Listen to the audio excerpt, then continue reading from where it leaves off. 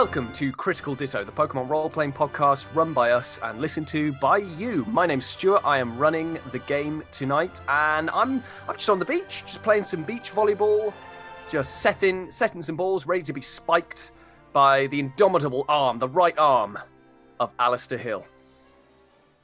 As I set myself up, can you set yourself up in volleyball, or do you set someone else up? You can if you're as good as you are. Oh, well, I set myself up with one arm and spike it down onto the other, winning a point. I don't play volleyball.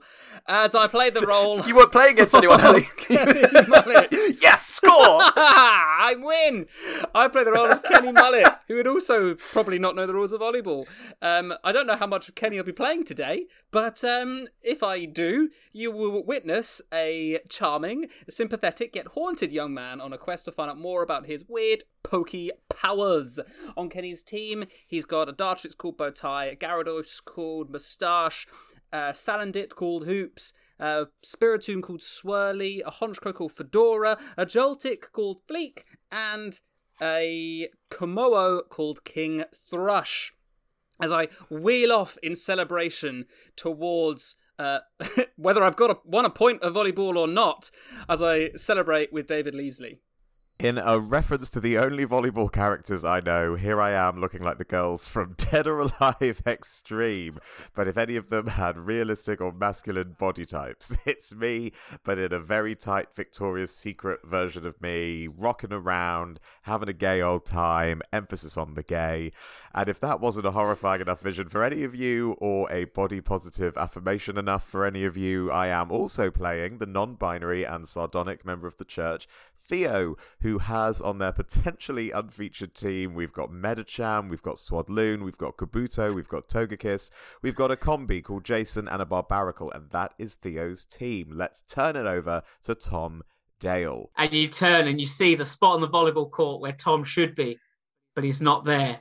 And you look over into the distance as the sun sets at the edge of the beach, and you see Tom Dale on his knees, playing solitaire, looking over at his happy friends and worried about the game that he may have just broken. And the pressure mounts as he looks at the cards and sees Brandy, ex-cheerleader of the Pokemon champion, and on a quest to turn her dad back into a human being from a Celio, but is now unsure what the cost that might be to the whole podcast that you're listening to. On the other cards around her, she has Wimpy the Lopunny. She has Gary the Skorupi. She has Snorleone the Munchlax. She has Dr. Bunnelby, PhD. She has Lightning McQueen the Carcole and Flower the Meltan. And Tom picks up the cards and says, "What's going to happen?" And then throws the cards into the sea. And Stuart says, "What did happen?" Previously on Critical Ditto. I'll do it in my normal British accent. Okay. Previously on Critical Ditto. Cool. Good night, boys.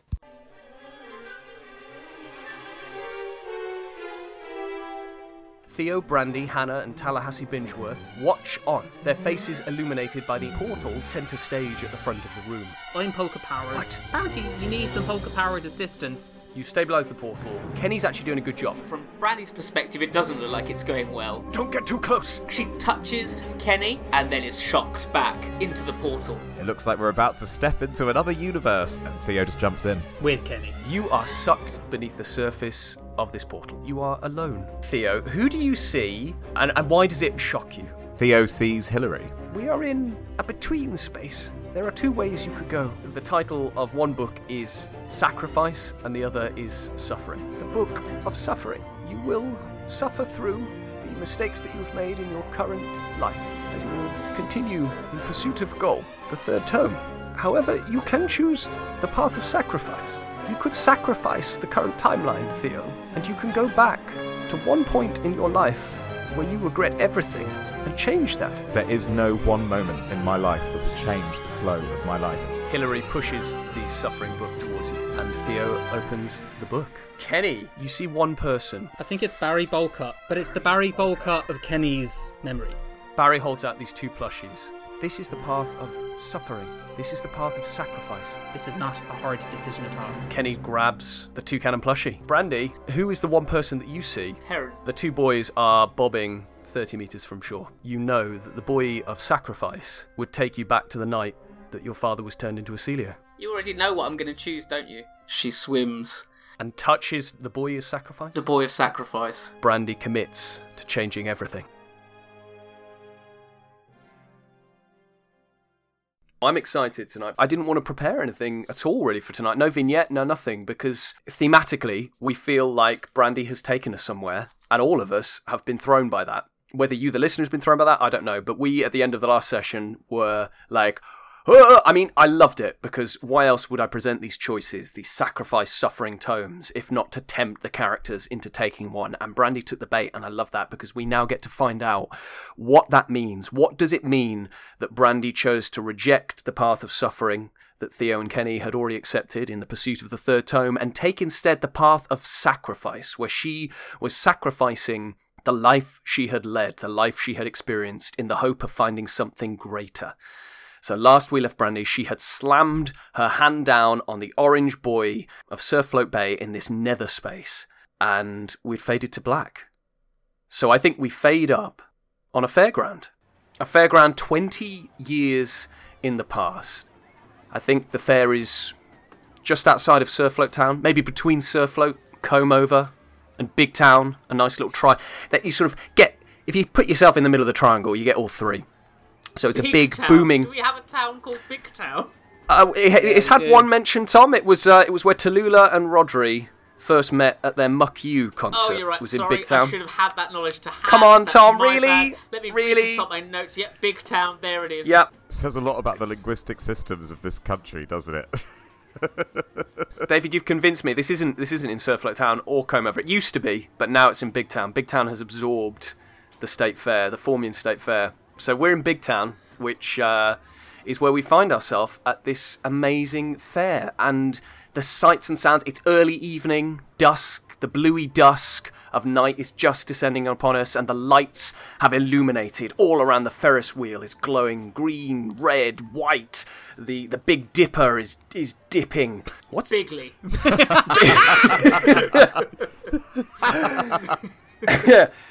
The chaeroplanes are flying, there's lights, there's sounds, there's colours, the smell, the sickening scent of cottony candy, if you will, fills the air.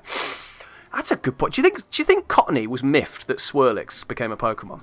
Why don't we ask them? Cottony, how do you feel about Swirlix? Cottony, it's taken on my business. I used to have a thriving cotton candy stand until Swirlix came in. Cottony. Hold on. When Big Town invaded the State Fair, did they bring a Swirlix to take over the cotton candy stand? You know they did, Well, Tom. Thank It was a big scandal. Thank you, Cottony, for your input. Swirlix had... what is your riposte? Swirlix. Fascinating points. Thank you for joining me today at my TED Talk. Ali, what is the name of this reporter who's reporting from the Formian State Fair 20 years ago? It's Ulma's mum. That's the full name. Ulma's mum. Ulma's mum. Ulma's mum. Ulma's mum. Ulma's mum. Ulma's mum. That's his, I am reporter Ulma's mum. Tell me about reporter Ulma's mum, Ali. What does she look like?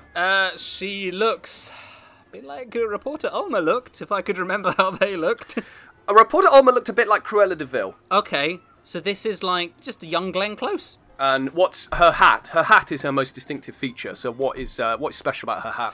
What is special about that? It's a cottony, which makes it very threatening to the cottony she just interviewed. Okay, she's got a cottony hat. So a sort of cloud-esque design, little leaves poking out to make the rim of the hat. Very cool, very cool. Okay, so reporter Ulmasman is reporting on the State Fair, a little bit of local news fest. She's young, she's hungry, she's reporting. David, what is the big get for the Formian State Fair this year? What is the big main attraction? The big get is that they have an incredibly famous freak show here at the fair. Like, usually they have a couple of locals who need a couple of per diem points, and one of them has a bit of stubble and they're the bearded lady, but this year they got the Cirque du Soleil of freak shows to come along. The Cirque d'Ab-Soleil. That's it.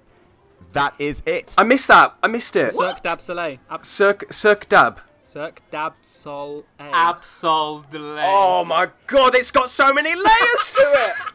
Huge freak show. Okay, so that's what's happening. Hello, my name is reporter Ulmasman, working for Big Town Local News, as you can probably tell from my years of service here. I'm desperate for a move, desperate for bigger and better things than reporting on the State Fair once again. It's been 6 years in a row, and I'm still here. Getting serious Bill Murray and Groundhog Day vibes right now. Here we are. Can't wait to see if the Rockruff sees its shadow. But new attraction this year. We have a big freak show full of weird and strange things. I haven't actually poked my head inside because I'll be honest, I couldn't stand the smell from the outside. But I do have a patron here who has been inside, Mr. Flash, Mr. Cassius Flash. You are a young 20-year-old, I'm going to say. You 20, Cassius Flash? Are you 20? Yes, I'm about that, right? That age, yeah. Yeah, okay. What do you do? What do you do for work, Mr. Flash? Game. I kind of game. game. You Yeah. game. I'm really thinking. You're a gamer. I'm really feeling that this thing called Twitch is going to go big, but I'm just getting there early doors just in case, and I'm just waiting and see if anyone can think of a pun for Twitch and Pokemon. Okay, well, no, it's interesting because we're sort of 20 years in the past, so I'm sort of thinking, you big board gamer? Are you into chess? Well, You chess? Obviously. You chess man? What other games are there? Of course, absolutely, yeah. I'm also searching for a pun on chess, and Do you mean chestnuts and crosses? chestnuts and crosses is... Thank you. And who's this? Who's next to you, Mr. Flash? Oh, this is Whiskey. Yes, and Whiskey is related to you? Is that... You look quite similar? She's my sister. Was that?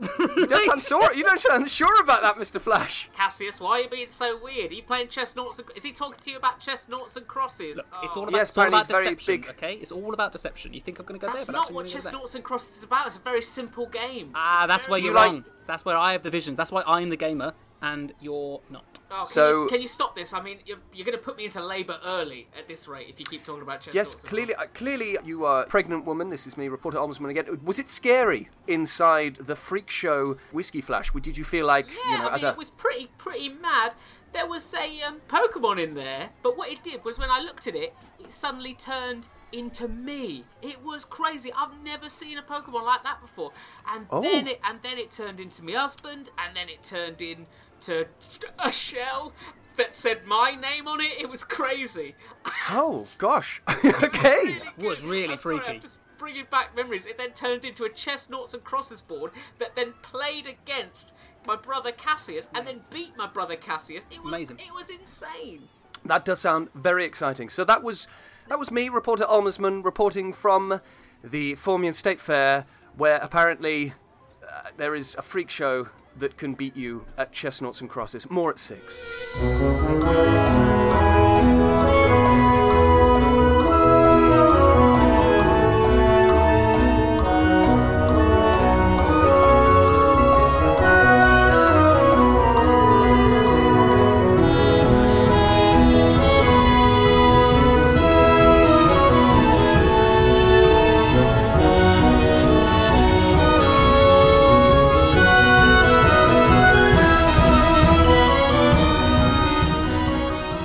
Cassius, a young 20-year-old, dark, long black hair.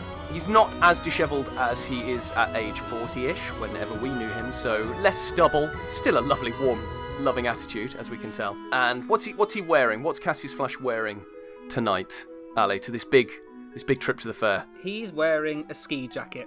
Lovely. Big, puffy Big, ski jacket. It's a bit cold. Yeah. It's a bit chilly on this night. Maybe it's not. It's just Cassius Flash just really, really hot.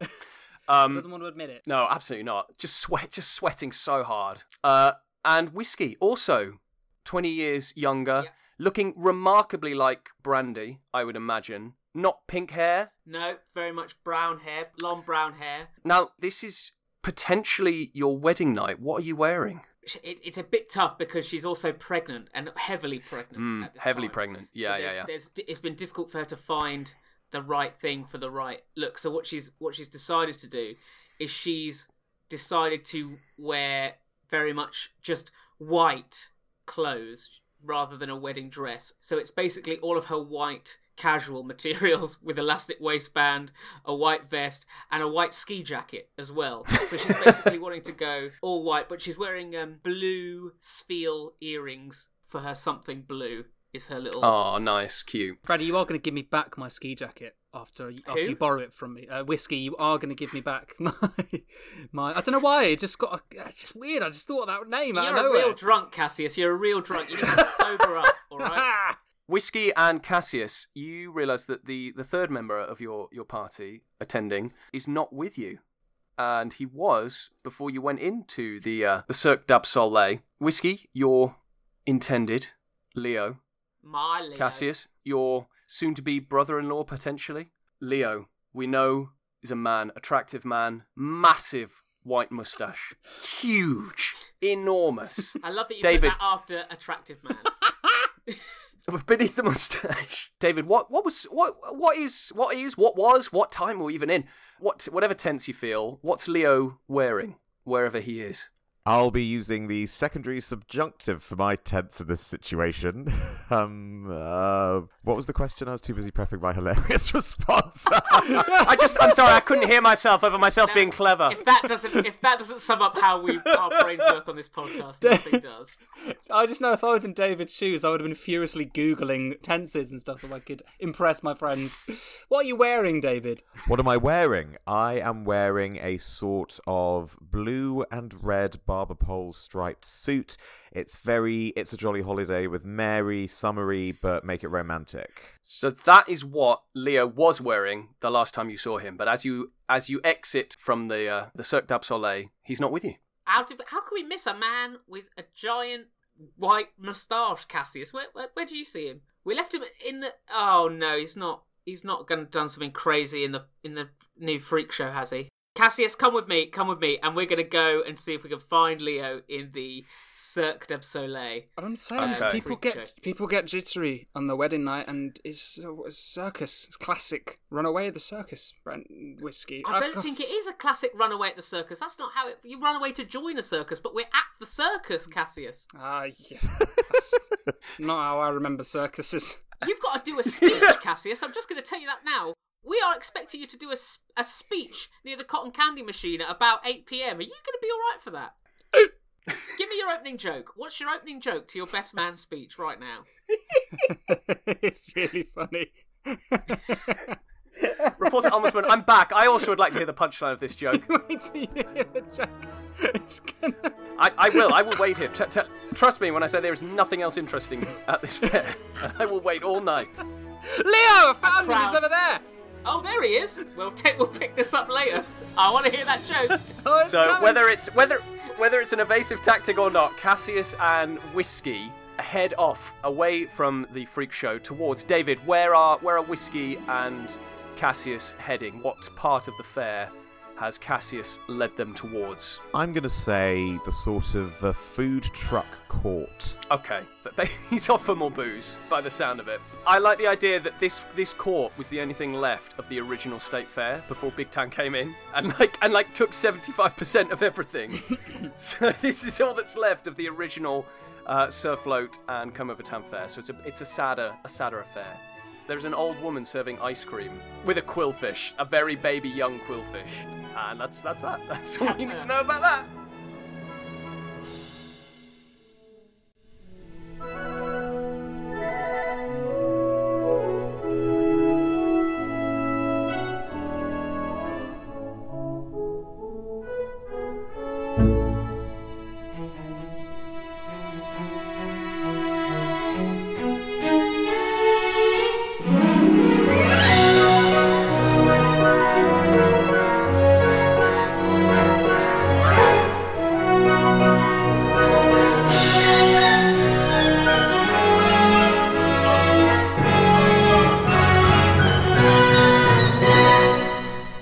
So as Whiskey and Cassius disappear off into the fair on the hunt for the missing Leo, Brandy, where do you find yourself materialising in the fair?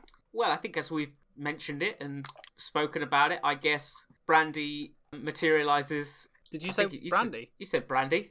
Yeah, that's what. Yes. Oh, I thought you misspoke.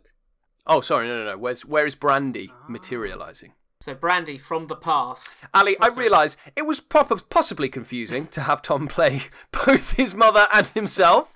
I couldn't afford a therapy session this week, so this will help. Really. This will be really helpful for me. I think Brandy materialises in the Cirque d'Absoleil freak show tent. Inside? As we've mentioned it. I think that's Okay. where she ends up. Absolutely. Okay. And what is the first thing that Brandy sees as she comes into this plane of existence? I think she sees a man with a giant moustache, but not a white moustache, This is a Probopass person. Yes. Yes, it is. I think it's big grey black moustache, right? She Soot sees, dyed. she sees a kind of almost Brillo pad-esque black mustachioed man looking a lot like a Probopass, who's looking very forlorn, I think. David, would you like to take Brillo pad man? Forlorn Brillo pad.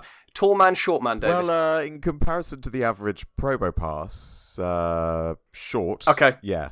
I sort of see him in a triangular cap as well. Okay. Can I put a triangular cap on your head, please, David? Stuart, I've never wanted anything more. There it is, placed on. Okay. All right, so Brandy, you come into this plane of existence. I don't think this Brillo pad moustached man sees you immediately, but you see him. You're ensconced in a small dark corner. Is it just you? I think one Pokemon has materialized with you. Which one Pokemon is accompanying you? It's going to be the Pokemon I think everyone's expecting. Everyone knows. Been with me pretty much since the beginning. Gary the Skorupi. Knew you'd say that. Absolutely knew you'd say that. You'd bet your house on it, wouldn't you guys? Genuinely would have. Why is it that is more predictable than Tom choosing the path of sacrifice? No, it's not Gary the Skorupi. It's not. It's Oh, going okay. to be... I'm kind of sad. I was ready.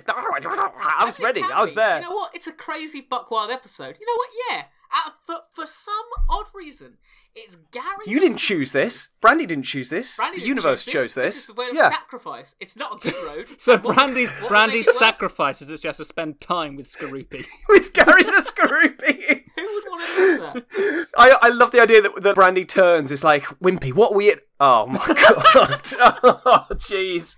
Oh, I think no. Skorupi's already started scuttling across the floor towards this Brillo pad dude. Oh, So God. Skorupi's gone. Oi, mate, watch out. Watch out for the tail. Oh, my word. My word. This guy's amazing. I'm so sorry. Whoa, that is a... I'll say to you what I've said to many a person in my past. Mind where you're putting that pincer. I'm sorry, I didn't realise... Is that a moustache? I'll have you know it's the finest fashions from Kalos, thank you, please. I mean, no, I'm impressed. It's just I've never seen that on anyone ever before. Sorry about my my Skorupi. Yes, well, my job is to look rather unique. That is why I am part of the Cirque d'Absoleil. But why do you have this small and very unintelligent creature with you? And who exactly are you? Well, I have the small unintelligent creature with me because I made one mistake in my past, and that was the result. Didn't we all? I'll- Oh, Lumio City 30 years ago. Terrible time. Can this guy be Brandy's dad? Maybe it is. Maybe that's the twist. Oh no. But David, why is Brillo pad moustache? We've got to name him. What's the name of this guy? Cornelius. Cornelius. Why is Cornelius so forlorn? And why is Cornelius about to tell Brandy that almost immediately upon meeting her? Cornelius is forlorn because... Oh, Tom's got his hand up and I would just be guessing. Go for it. Well, I was just thinking, I've introduced Probopass Man because what we know from one of the previous things is that Probopass Man came second in the moustache growing competition at the Oh, fair. I see. Oh, that was a gimme, Tom. Oh, thank you. Guys, did I was not just- pick up on guys, that you at all. don't remember Big Town, but you remember that. Well, I listened to flip behind the curtain in prep for this episode because I was quite nervous about it. I listened to any past related section that we've done. Great. Including, Good. knowing that Leo had won a moustache growing competition against a very sad looking Probopass. This poker-powered totally makes man. sense. So this guy has been in a freak show for his giant mustache, and he's been beaten tonight by a newcomer. Okay. Am I going to be beaten or have I not been beaten yet? I'm fine with either. I assume you've seen this mustache, whether it's whether it's the threat of the stash or just like a like a man walking towards the gallows. Maybe you know what's you know coming. what's coming. You know what's I'm gonna have to coming, you get don't up on wanna that go. stage and stick my top lip out, and everyone's gonna be disappointed. Okay. small girl with an even smaller animal. Brandy. My name's Brandy. Brandy, nice to... And he offers a hand to the Skorupi. Brandy, lovely to meet you. Cornelius, lovely to meet you both. Now, Brandy, I don't know if you're well acquainted with the world of the Moustache I'm Grand not, but I feel like Prix. I am. Can you take one step back? Some of the hairs on your moustache are actually rubbing against my face. It's just... I'm so sorry. In my family, that's a sign of, well, not affection, because I don't like you yet, but just of general knowledge. Yes, no, the Moustache Grand Prix is done wherever the Cirque du Soleil lay their hat, a sort of talent show performance for the locals of Big Town and their surrounding areas. Generally, it's a fixed competition for me to win, because if you haven't noticed, I have quite an impressive array of facial hair. But I have this year noticed that I may be pipped to the post. Pipped to the post! The one thing I have been stigmatized for my entire life is about to be defeated in the one place I felt safe by a man with a moustache the size of a wing gull. Wow, that's massive. But I mean, you can't just grow that facial hair, right? That's poker powers, isn't it? It's all right. Poker powers? Yeah, it's sorry if you're uncomfortable. I've got friends and actually have other acquaintances that, I know I've got a similar thing. I mean, yours is obviously just a moustache growing I don't know one. what you're talking about. We are freaks. We are not poker powers. There's a difference. Yeah, well, you're not... well, don't do yourself down there. Was it Cornelius? But yes, thank you. We are strange, but we're not enemies of the state, thank you very much. I'd never call myself a poker-powered person. Why, what have you heard? No, I mean, I've never even been to this place before. Where is this? We're at a fair. Yes, near Big Town, the Big Town Country Fair. It's famous. Brandy, I think then hits like a lightning bolt. you also notice Cornelius has a large 70s collar. And Ali, give me something else dated. Flares. A penny farthing. Earth, Wind and Fire type are playing on the record player. Yeah, and then it's like that quick zoom into Brandy's face. It's like, oh my god, I'm in the past. What? And at that moment, there's a knock on the door. 2 minutes, you're up on stage, Cornelius, and the door opens, and it's a stagehand. Oh, you've got a guest, Cornelius. Okay. Yes, unusual, but she's my moustache twirler for today. Oh, you're performing. She's a performer. Okay. Okay, well, great. Well, both of you need to go to stage right now. You're on right now.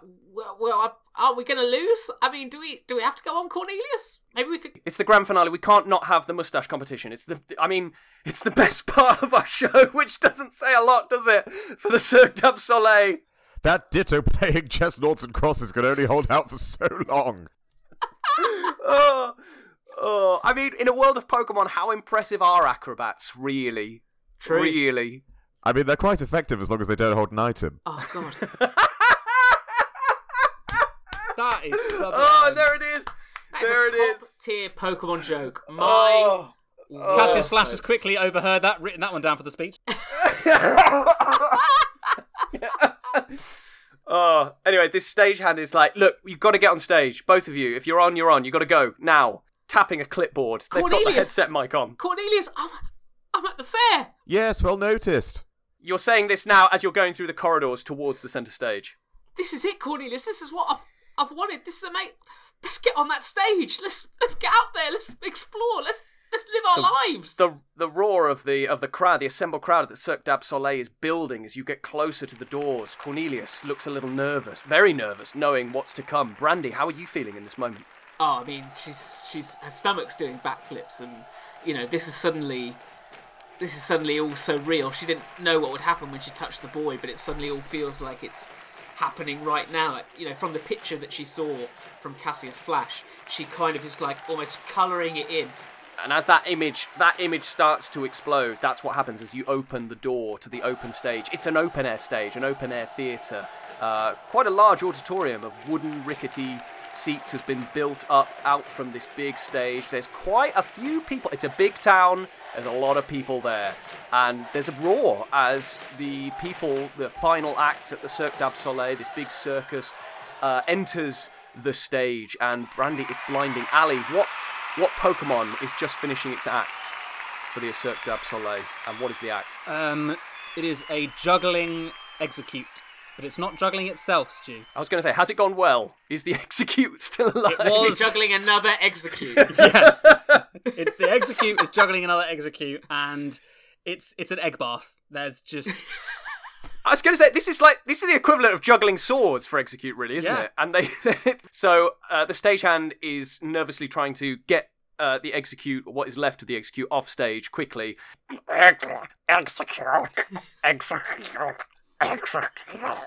Wipe it away. Yes. No one sees the mess. Wipe it away. Wipe it away. Wipe it away, wipe it away. Crush my foot on the other one. Wipe it away. Wipe it away. No! And the ringmaster takes over. And our next act is the one that you've all been waiting for. The name synonymous with the Cirque du Soleil. The one that we've all been excited for all night. That's right. The follicle busting. The face fronting. I want one from everyone. Hair raising. The top lip trembling. The sweaty man. That's right, I said sweaty man. It's the moustache-growing competition. What? And the crowd is having been let down by the execute juggling. And it's a big deal. It is a big deal, Brandy. You're surprised at how big a deal this moustache-growing competition is.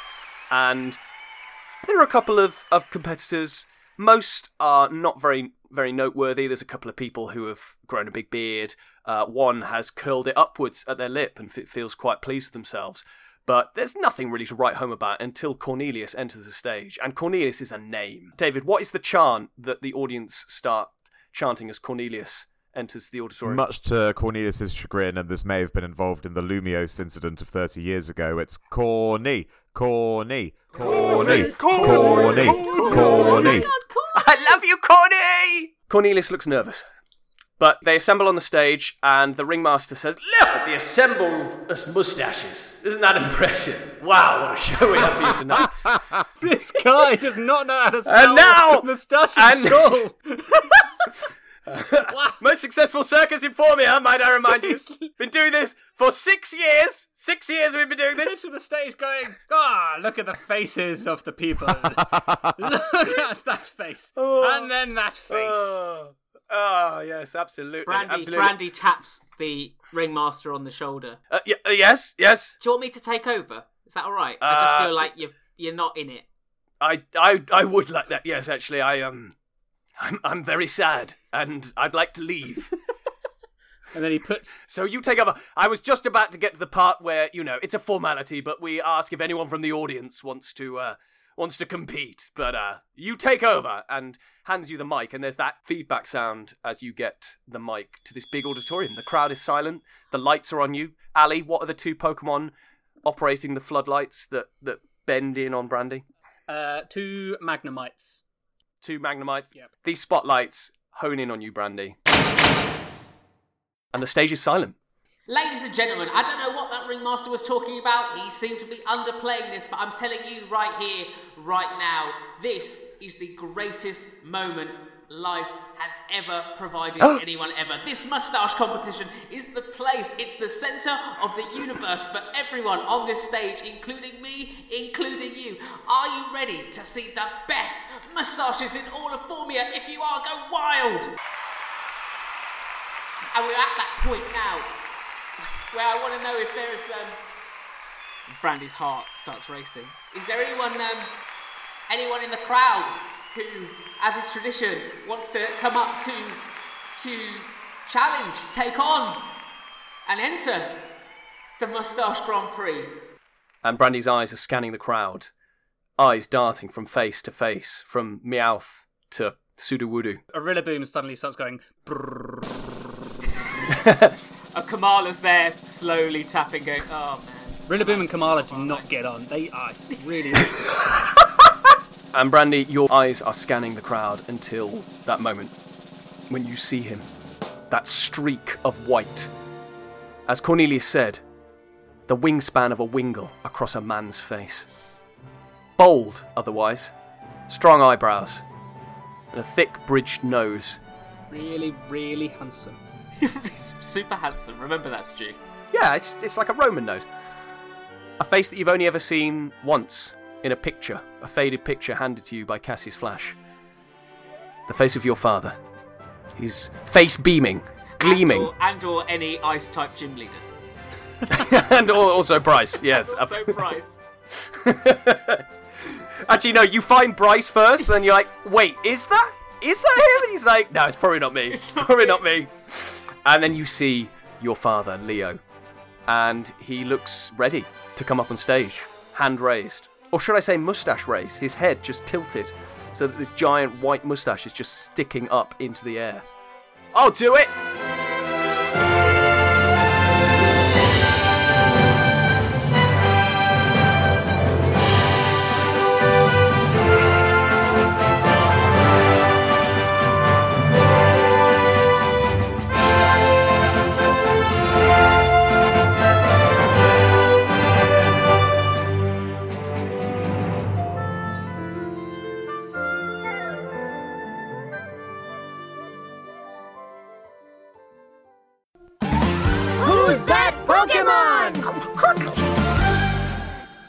Ali, what do you think of my new ride-on mower? It's got a big engine and massive rotary blades. How do you feel? It's making you shake, Stu, and you know what? It's powerful. Shake. It's very powerful. Should I be shaking on my mower?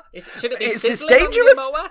David, you're the mower expert here. What should be happening? David, Well, this wouldn't have happened if you decided to go up to the Rhyperia model, but I see you decided to skimp on some cash. look, money's tight, David. Money's tight. La la la, come on, my Bellsprout tour group. Now, Oh no! come and see Oh the no! Move out the way! Oh! I'm very slow. No! Let's try and stop him with a midsection. Bellsprout, go! Bellsprout.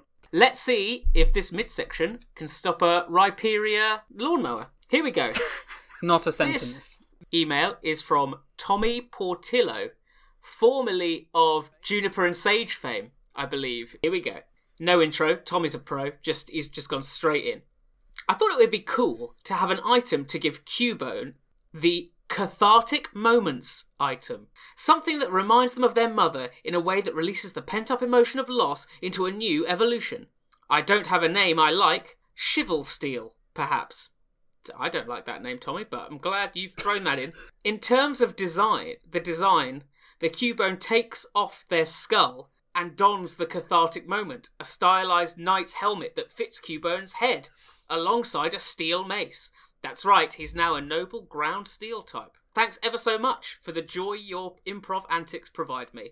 Much love from the Redwoods, Tommy. I really like the symbolism there, Tommy. The best way to handle grief and emotions is to don a suit of armour and kill people with a mace. Shivelsteel. I want to get into Shivelsteel. I don't want to get anywhere near. No, I want to break it down. I want to be like, where? You want me to say Chivalry and steel, I presume. Oh, I thought it was like shiver. Oh, He's I thought shivering it because was he's like so a knife. emotional. I thought it was like a knife. Now, I think Ali's on the right idea because we've got maces, we've got crude knives. Ali's I think in Prison Break season 17 over there. He's in when the Pokemon invade the prison. Here we go. I mean, if what we're talking about are people and their children getting traumatized by going into suits of armor, then we're no longer talking about Rosemary and Time. We're talking about Neon Genesis Evangelion. now we're in the comfort zone. Now David. we're in Now the we're comfort zone. yes. So basically, this is an alternative evolution for Cubone. So rather than Marowak, actually, this is Cubone taking off the skull and donning. Well, Tommy hasn't put an item in, but Well, he he sort of said said a it could mace, be a, didn't he? He said it could be a helmet, it could be a mace, or, I think the idea is that it's got to be significant. It's sort of a cathartic moments item. So what do we think Cubone's item is? I quite liked the knight's helmet, personally. I think replacing one... I don't think we can see Cubone's bald head. I'm not okay with that. Either that, or it's a full suit. And so we see everything. We see Cubone's head, but nothing else. We'll just see a floating Cubone But I'm head. thinking more like a mech, like a little mecha, where all you see is Cubone's head in the middle, and then big, I don't know, It's a Metagross bit like style. is it Mega Slowbro, where it's just like in a shelter and the hands are out. Yes, But it's a Cubone. I love that. I love like the Mega Slowbro. Well, if we go with the unofficial theory that Cubone is supposed to be baby Kangaskhan wearing skull of Kangaskhan, maybe it's a little baby Cubone, but in a mechanical device designed to look like a Kangaskhan. Now that's cool. That's cool. The question is, what is No, does this evolution have a name? Well, did Tommy name It it? feels like we can change it if we want. Tommy said they didn't have any ideas, and then threw out Shivel Steel, which I felt like Tommy didn't back. Tommy didn't throw out Shivel Steel. Tommy knew about Shivel Steel, but Tommy was trying to kind of pad the water a little bit with Shivel Steel. Like, I don't know, maybe it could be Shivel Steel. So Shivel Steel is the evolution, not the item required, just Correct. to check. Correct. Okay. Correct. The item required we now know is a Kangaskhan mech. So if we are taking it as a chivalrous thing, how has Cubone gotten over the death of their mother? And why is it to do with chivalry and the correct courting in the sort of what is chivalry? It's a code of honor, right? Did the Kangaskhan have a code that The Kangas code. The Kangas code. The Kangaskhan code. Let's assume it's got to be about family. Okay, the Kangaskhan. I imagine there's a Kangaskhan code of like only in death would you leave behind a child, which is why Cubone exists. You know, that's why Cubone always has the skull of their mother, because the Kangaskhan isn't going anywhere until death. And Tommy, I don't know if that's what you were expecting. If you were expecting anything else, you're a fool. You're a fool. If you are a fool like Tommy, please throw your character at us to destroy, rip apart, turn into a mech, and throw into our world somewhere. You can do that by emailing criticalditto@gmail.com. Or, if you don't want to wait, as Tommy has waited for months, I think, for this midsection to come we've up. got to assume, right? We've got to assume. You can become a patron on our Patreon, which is www.patreon.com/Critical Ditto. And yes, I did the www. I know, I'm an old man. I'm sorry. I did it, and I saw everyone's face be like, this guy saying the W's. But yes, if you become a patron at the Champions tier, you will get priority midsections that will come in during our midsections. So, I have a lot of Bellsprout to clear up, apparently. Why did you guys think it was a good idea to use the lawnmowers? Mech Officer Jenny, get him. Of course. Who's that Pokemon? It's Cotney.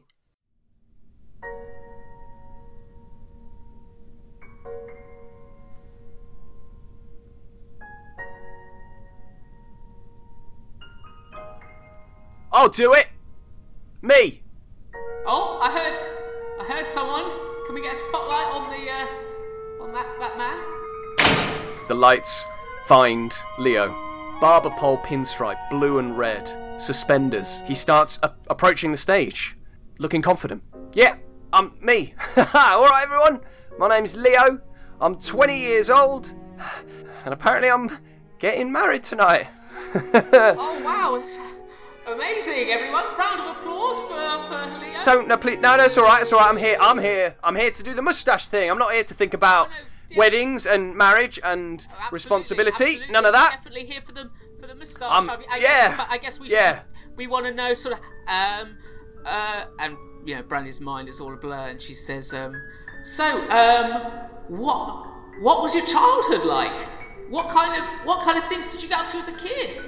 The guy with the slightly twirled moustache goes, nobody asked me a question about my Brandy child. turns that man, and I cannot tell you the fiery glare that she gives him, but my God, she scares the moustache off his face and says, you need to shut the muck up right now, or I'm disqualifying you. The spotlight returns to Leo and Brandy, asking the questions. What did you ask, Brandy? What's a childhood memory? What were you like? What was your life like growing up? I don't know. It was all right, I guess. Any big hobbies? Did you get any? I love Pokemon. Hey, right? Pokemon battling. Big fan of the league. Love Daisy Crow. Daisy Crow fans in the house. Hey. That's great. I actually, funny. I actually really love Pokemon as well. All right. What's your favourite colour as well? Because mine's actually, it used to be pink, and I think it still is pink if I'm being honest with myself. But actually, I'm starting to love blue, like kind of a light blue, baby blue, sort of like a kind of shallow water in the sea kind of thing. I don't know. Leo leans into you and is like, "Listen, shouldn't we just get on with this? I think the crowd is starting to turn." Yeah, this is boring. Get about the juggling, execute.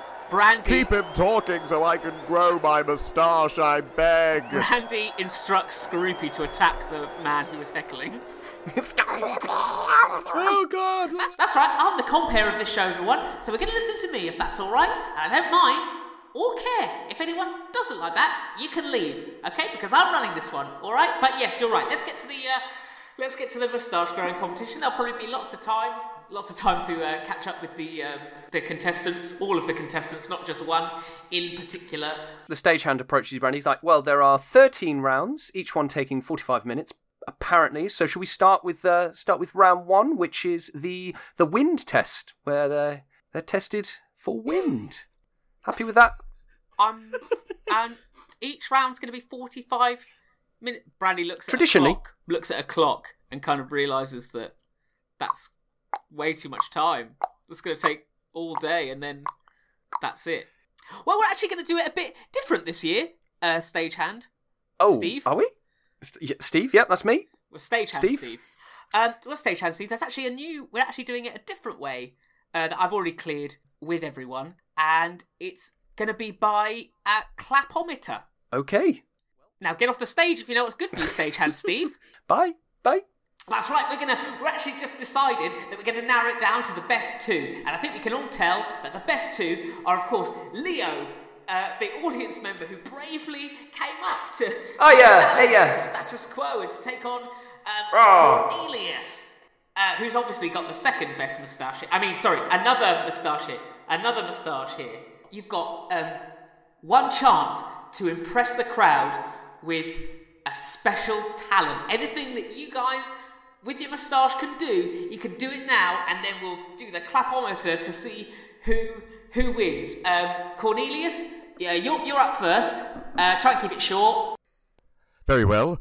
I never thought I'd have to do my pièce de résistance with so little training. I'm very unlimber, but I suppose now is the time to show what I can truly do.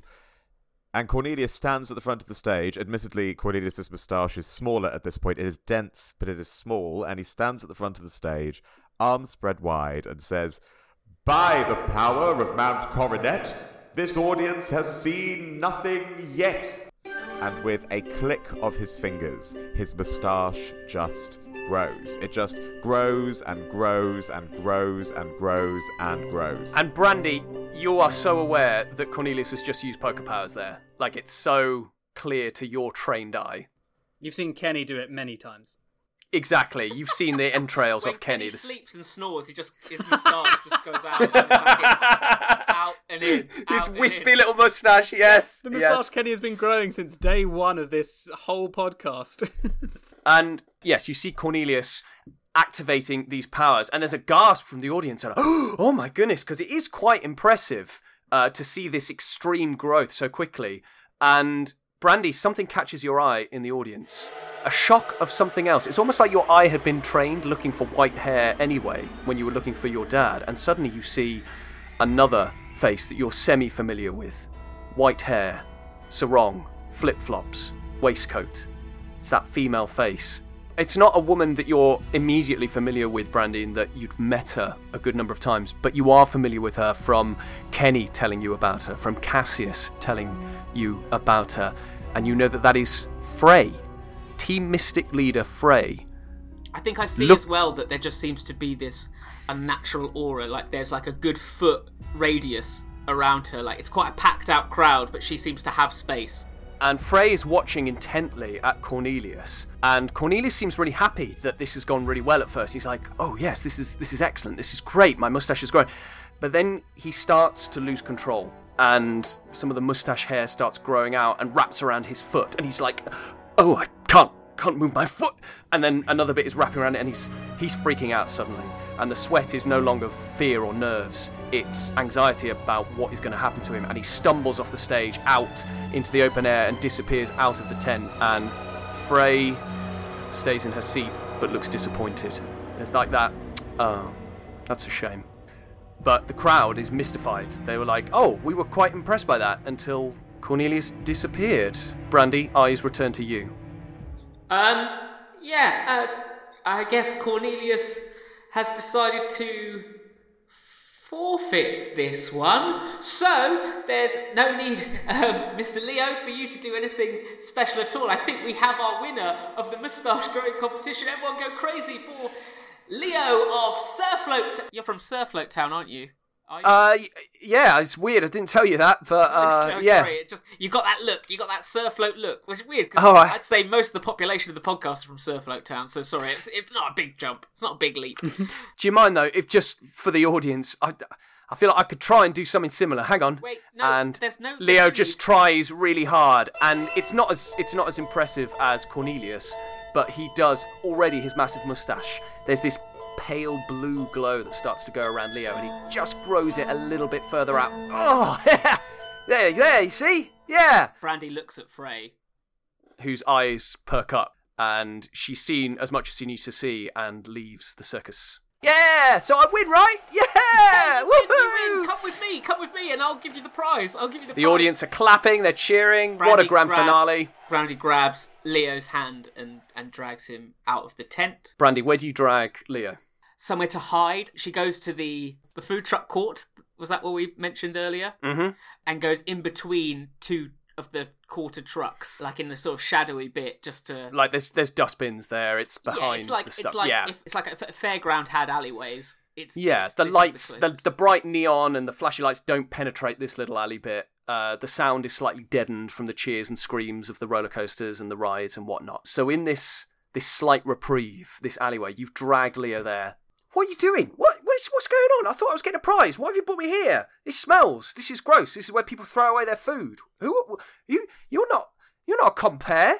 You're not a ringleader. Who are you? I am too a compere. You don't know what a compere's like. Why am I not a compere? No, that's true. You've got me there. That's what I thought.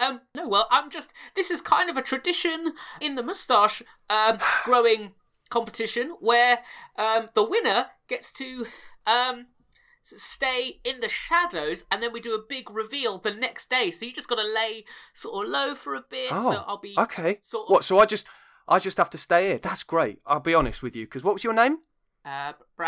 Brandy. Oh, nice name. I like that. I'll be honest. I'm quite happy to lay low because as I said, I'm supposed to be getting married tonight, and be honest, Brandy. My feet are cold, sheer cold, ice cold. They are. What? I mean, they're pretty cold most of the time anyway, which is weird. But yeah, tonight they're freezing, and I would just rather not do that because I'm 20 years old and I don't want to be. I don't want to be shackled down. I'm scared. I don't know if I want to do it. So you're gonna just lay low here and stand up the person you're meant to be marrying? Maybe, yeah. That's the plan.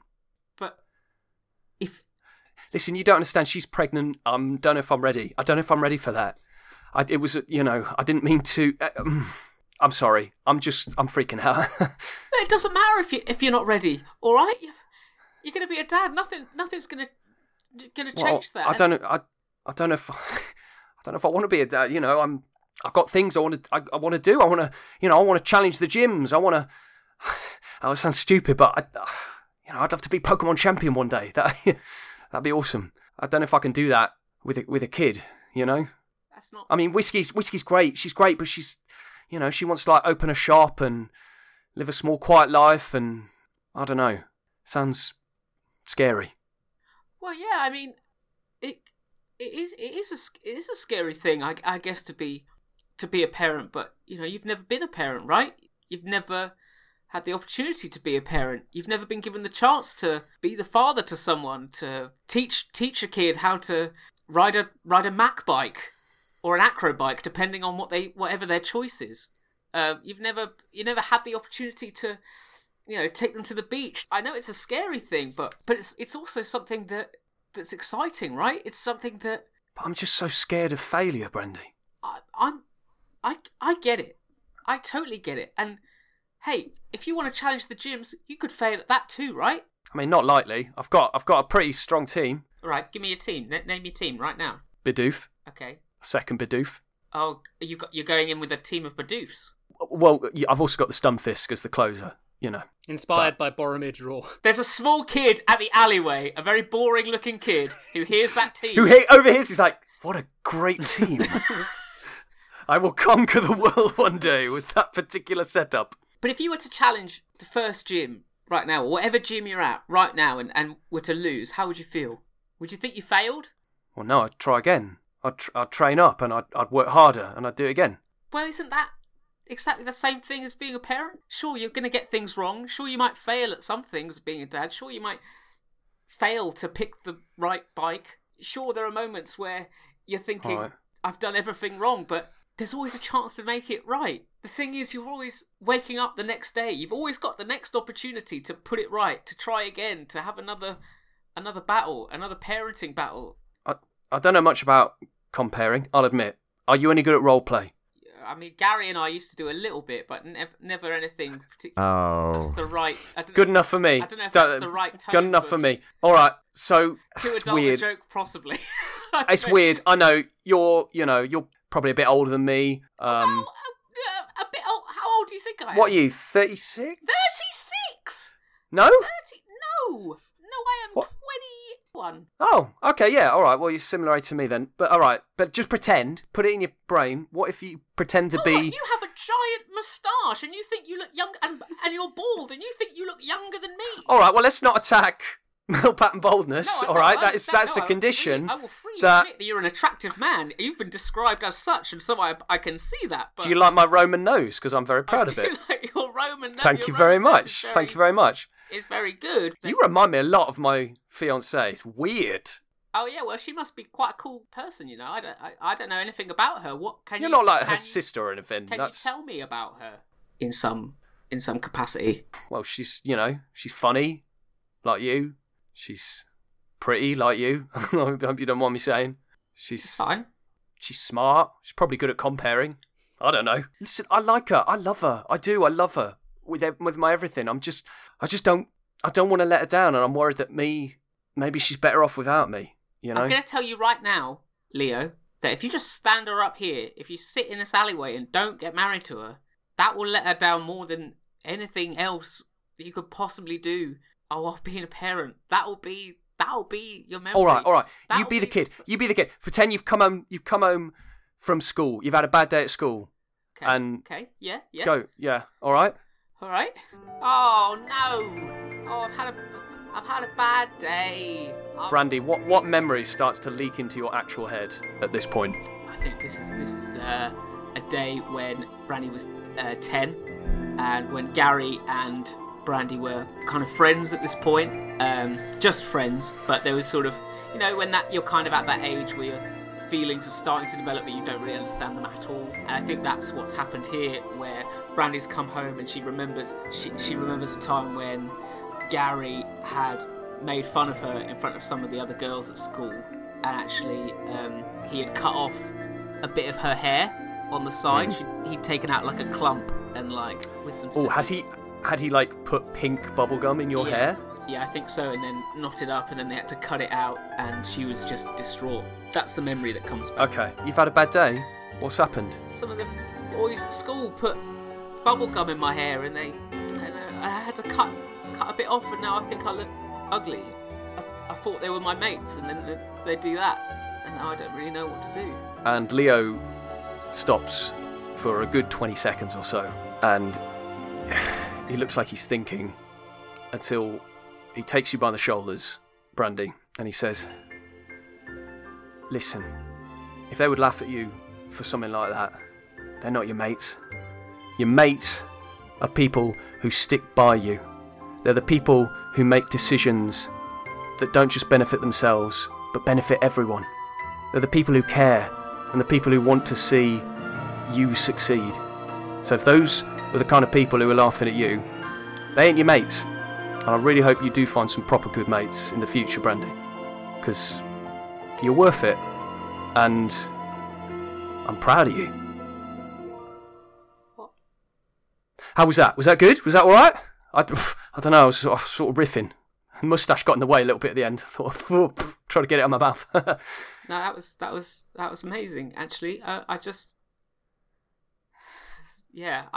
And Leo looks at you, Brandy, and says, "You're right. You're right. What am I doing hiding behind the bins when my fiancée And my baby is out there, ready to get married. Thank you. You might be a great compere. You're also a great fake daughter. And he gives you a little sort of like punch on the arm. Thanks. See you around, Brandy. And he dashes off towards the food court. Don't.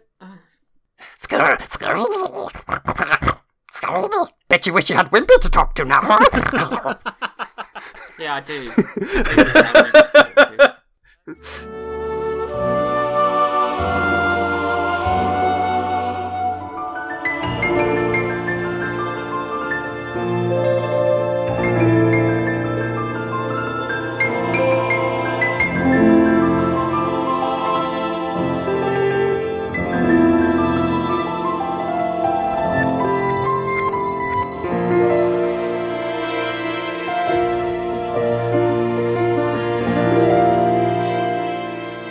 Rough day. And the of flip-flops and a sarong, white shirt, waistcoat, the white hair flowing, moves, glides. It's hard to glide in flip-flops, but somehow Frey manages it. Yet still the sound remains. Yet still the sound remains. Where did she come from? We don't know. Maybe she was in the bin the whole time. Candy floss in her hair. Oh, it's not white anymore. Damn. Rough day. You look troubled. You all right? Brandy's just absolutely terrified. I think is this. She's... Oh, don't be scared. Listen, I'm only approaching you because I saw you talking to that man with the moustache there. Very impressive moustache. I saw him at the Cirque du Soleil, and I just wanted to talk to him. I was wondering where he'd gone, where he was going. Do you know him? Your friend? Get away from here. I'm sorry. Get away from here. Get away from me. And you stay away from everyone. All right? If you don't leave now, I'm gonna attack you. I'm gonna stop you because I know what you're doing. I know who you are. Don't play any games with me because you can't play any games now. And Frey, who looks exactly the same age as she looks in the current times, just stops you and leans in really close to you, Brandy, right into your ear so your cheeks are touching, and she says, "You have no idea, and you cannot stop me." And then she heads down towards the edge of the alleyway where Leo had gone. The scar on Brandy's stomach has never burned so much. Like, she actually is almost cramping over, feeling the kind of strain on it. And yeah, she does not know what to do. Cut to the Ferris wheel, where Cassius Flash they're in a 3-person Ferris wheel compartment, and Cassius Flash is both best man and officiant at the wedding. Oh my god, yes. Whiskey, listen, I'm so sorry. I disappeared. This is going to sound stupid, but I got scared. But literally being away from you for just that little period of time, it made me miss you so much. And I think I know what I want to call our baby, at least. But anyway, for now, let's get married. Let's get married, Whiskey. Right here, right now, on this Ferris wheel. I know we said we'd do it later, but I want to do it right now. Cassius, your speech is ready? We want that joke. We want that fiery straight up. That joke. You've had a while to prepare it now, mate. I was disappeared for a while, so I'm sort of figuring you'd have it ready. Whiskey? Yeah. Are you ready? Oh, I'm ready. I'm not sure Cassius is ready, though. Oh, God. He better be, because this Ferris wheel ride's going to end pretty soon, and I want to do it right now at the top. Cassius, my brother-in-law, love you, buddy. I love you. With the acrobatics and the item, and it's even better. I feel like that'd be better coming from Cornelius, weirdly. He's not here, though, is he? And the best man turns up. The best people... Look. The Ferris wheel compartment starts rocking as a very drunk Cassius starts swaying in the middle of the compartment. Whiskey turns to Leo and says, "He's right, Leo. The best people do turn up. So thank you for being here. I was a bit worried, but I should have known you'd always turn up last minute. Yeah. Is your moustache bigger? A little bit, yeah. God, I love it. It really turns me on. I tell you, that is." Well, I tell you, if this Ferris wheel ride goes on any longer, babe, and Cassius passes out, who knows what we can do up here? Oh, my word. Oh, he's asleep. That's not like Cassius. That's weird. Cassius, get up! And Whiskey, punches him, brutally in the face. You're the efficient Cassius. Gary the Scroope has somehow managed to get his way into the compartment and stings Cassius on the butt. Oh, yes. Dunk. Dunk, dunk. Well, I tell you what, I hope that never happens again in my life. It's a horrible way to be woken. And then, listen, Cassius, I know we said you got to do a speech and everything, but let's just keep it simple. It's just we're family here. Let's keep it simple. Okay. I love you. I love whiskey. You love your sister. Okay. Easy, man. As my best man speech, and also the man officiating this marriage. Welcome to our family, Leo. Do you... I do. Whiskey? I do. I really do. I love you, Whiskey. Here is to the start of a great life. It's going to be amazing. We're going to be great parents. Cassius, you're going to be a great uncle. You two are going to be great brothers-in-law. As long as you stop playing chestnuts and crosses. Cass, that is. And the fireworks go off behind the Ferris wheel as the wedding is... I was going to say consummated, and I was like, no, it's... Do we take like a little Ferris wheel cam that takes the picture? Yes, it takes the picture. That's where the picture is taken. And on we the see in the background Cornelius just crying. Yes.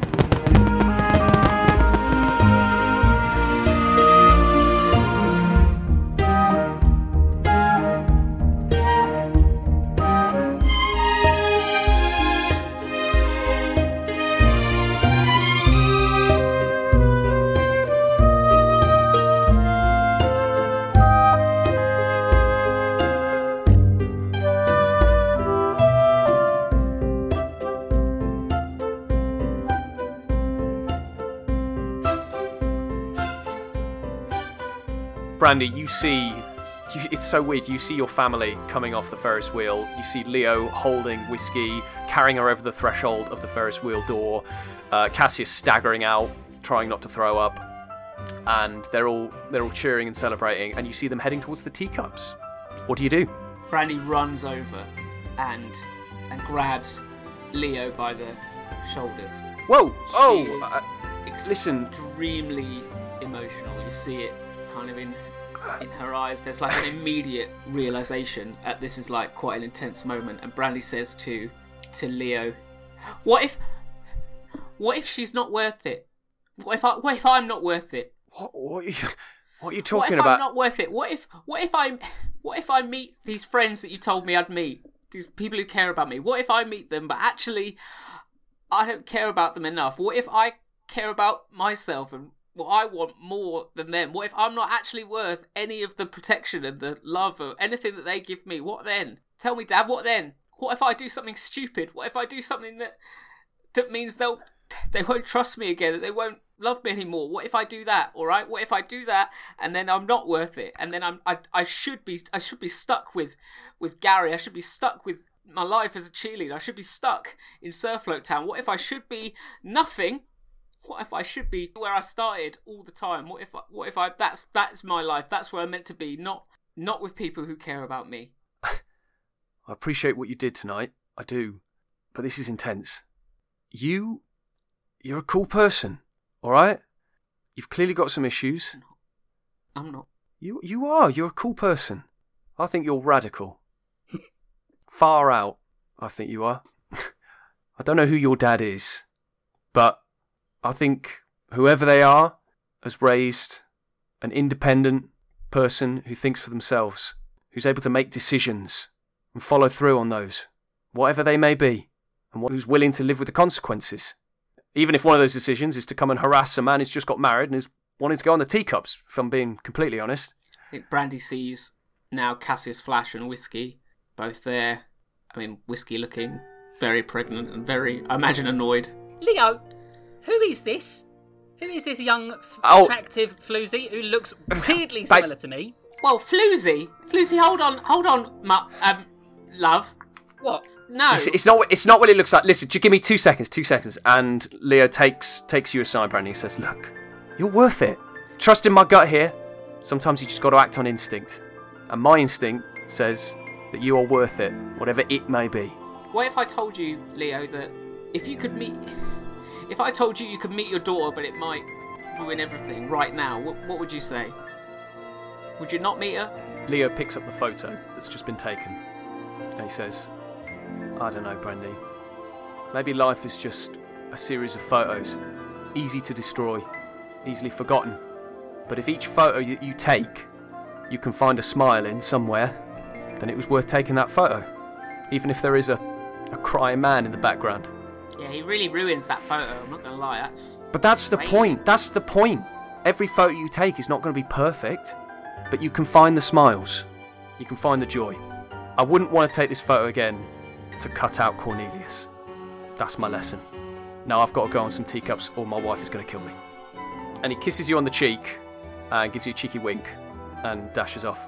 Could I suggest that in the time it's taken for Brandy to have this conversation, Cassius has got onto one of the teacups and Frey has just got on to join him? Hello there. You're a very drunk man.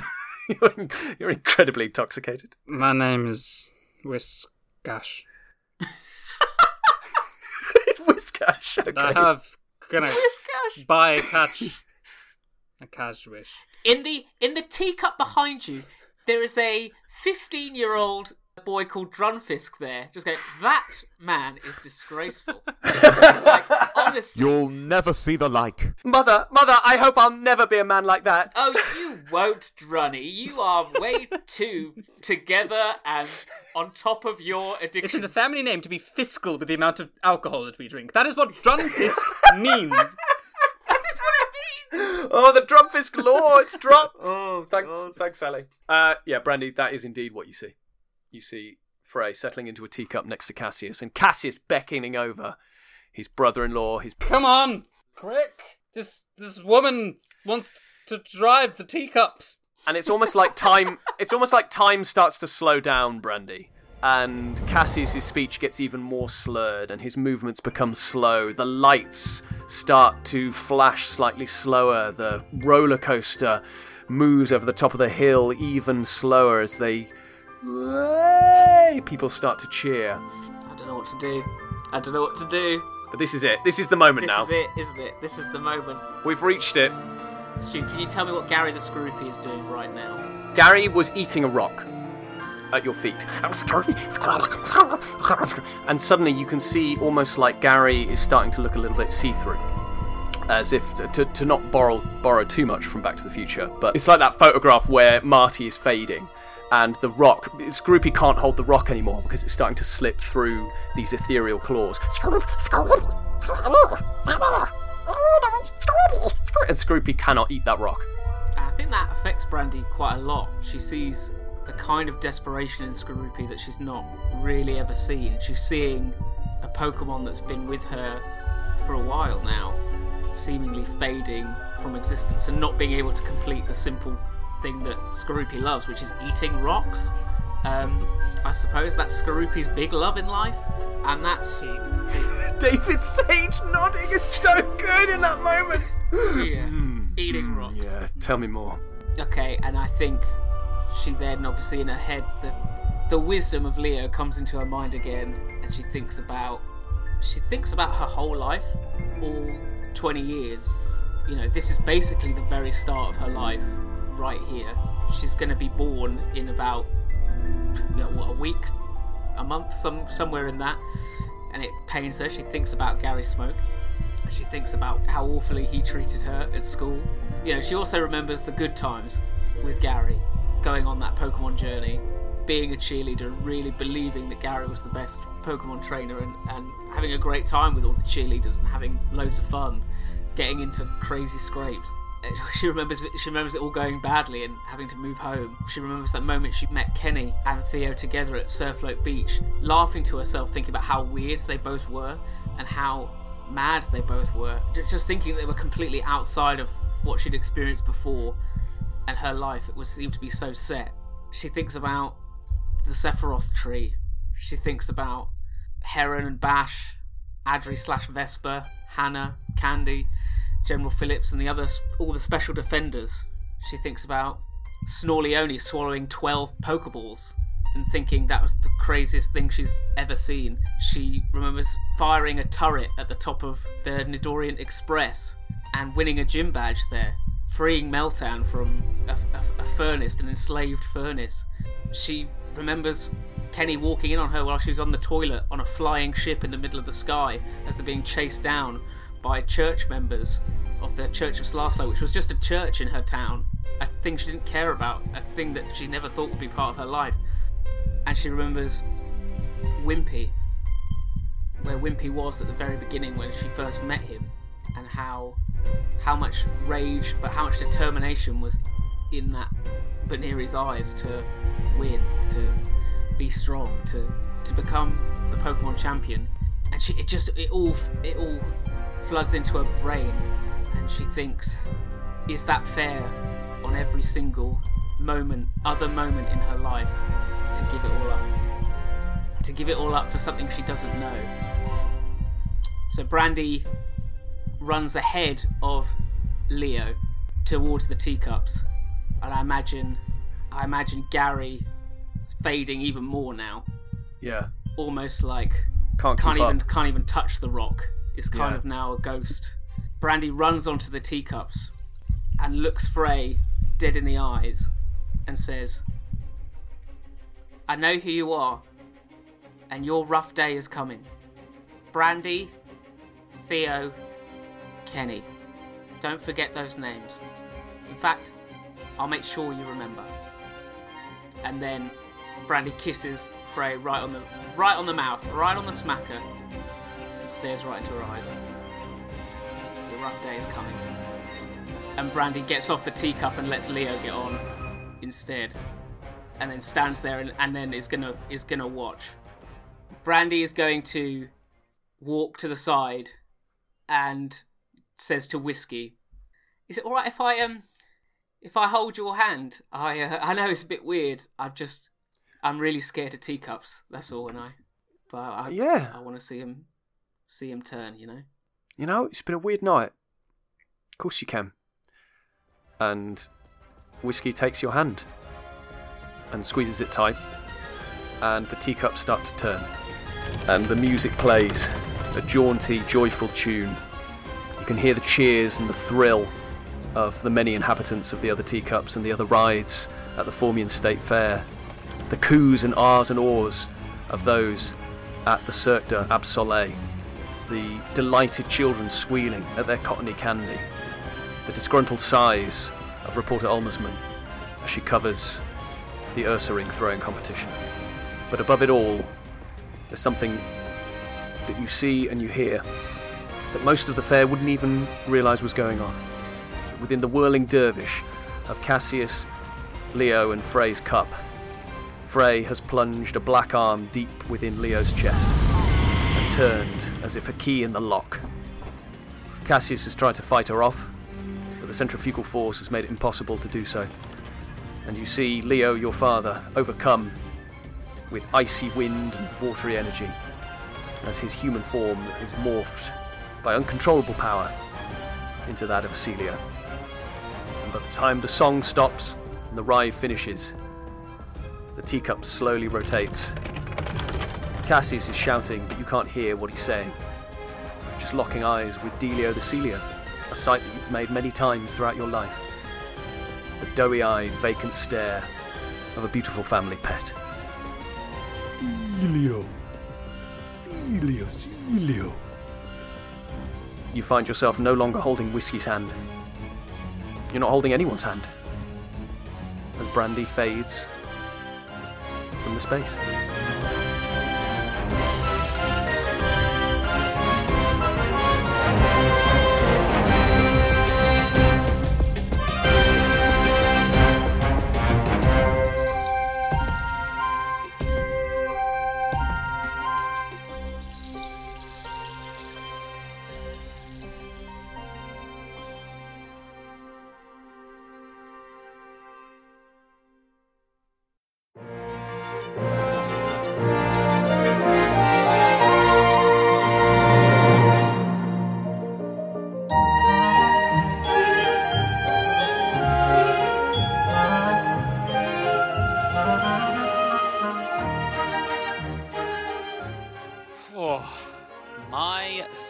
King. Tom and Stu putting the rest of us through the ringer with that one, eh? Jeez.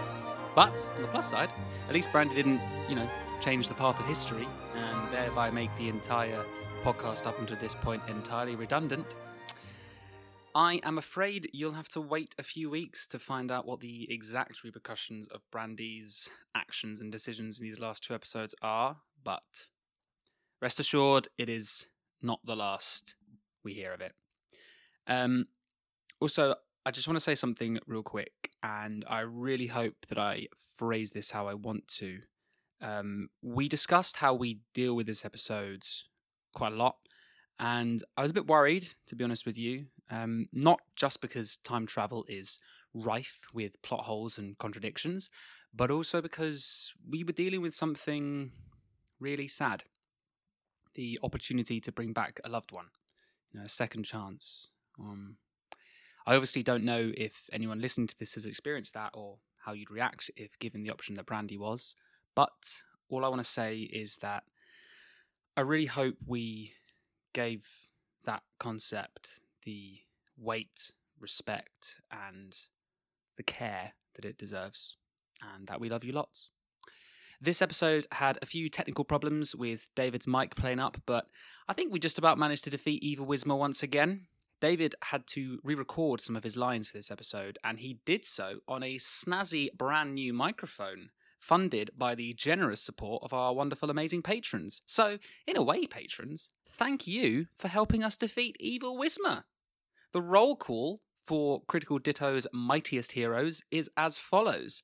Thank you to Megan Taylor, Audrey Resendith, Jam, Atlas Moth, Betsy Lewin Lee, Polkadash 55, Scott M, Alex W, Ellie Lieberman, Carrie Morrison, Darius Jakowski, Big Fat Nuke, Alistair Collinson, Ginny Voss, Ryan Teague, Millamoy, Josh Anderson, Heather Snell, Eric Eichinger, Crandon Creations, Wolfsbane, GGT, Force Majeure, Cesar Trevino, Crispy, Alchemage, Trigula, aka Aurora, Huxley Spicer, Jonah Jackson, Kaikopin Cosplay, DGZ, Hi Killy, Dr. Megaman PhD, Jeremby, Turtle Lover, and Ollie B. Holy roly coly, that's a lot of people. Wow.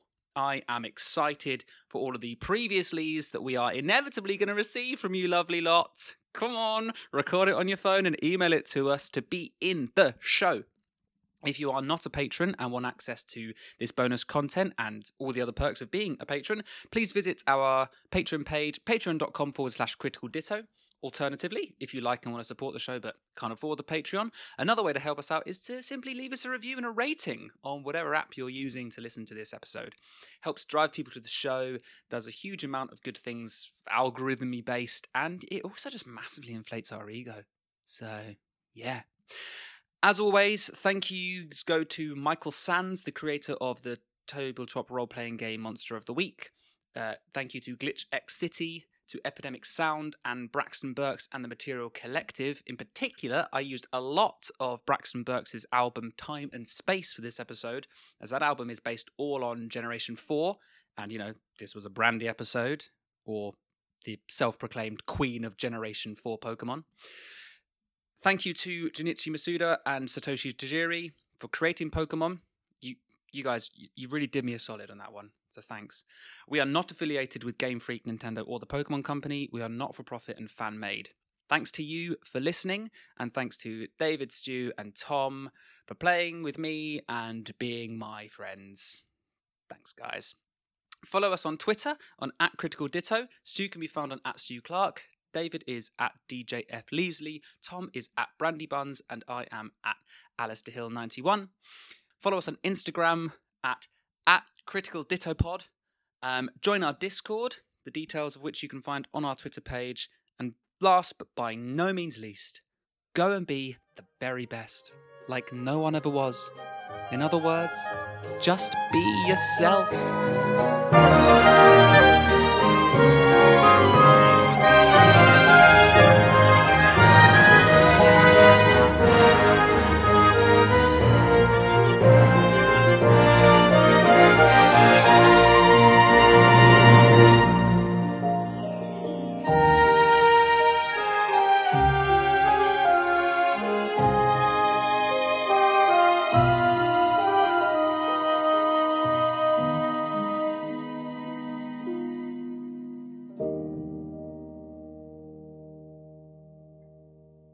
For the listeners, Stuart Clark also Circ, dabbed. dab, sol, a. Or